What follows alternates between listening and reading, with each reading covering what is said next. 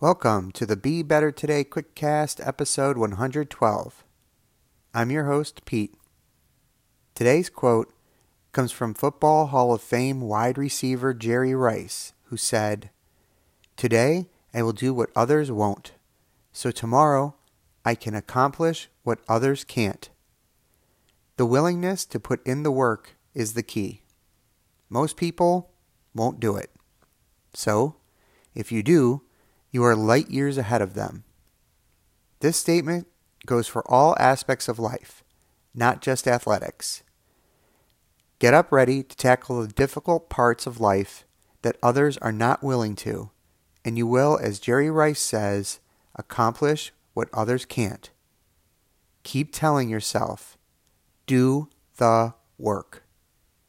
Now, let's get out there and be better today.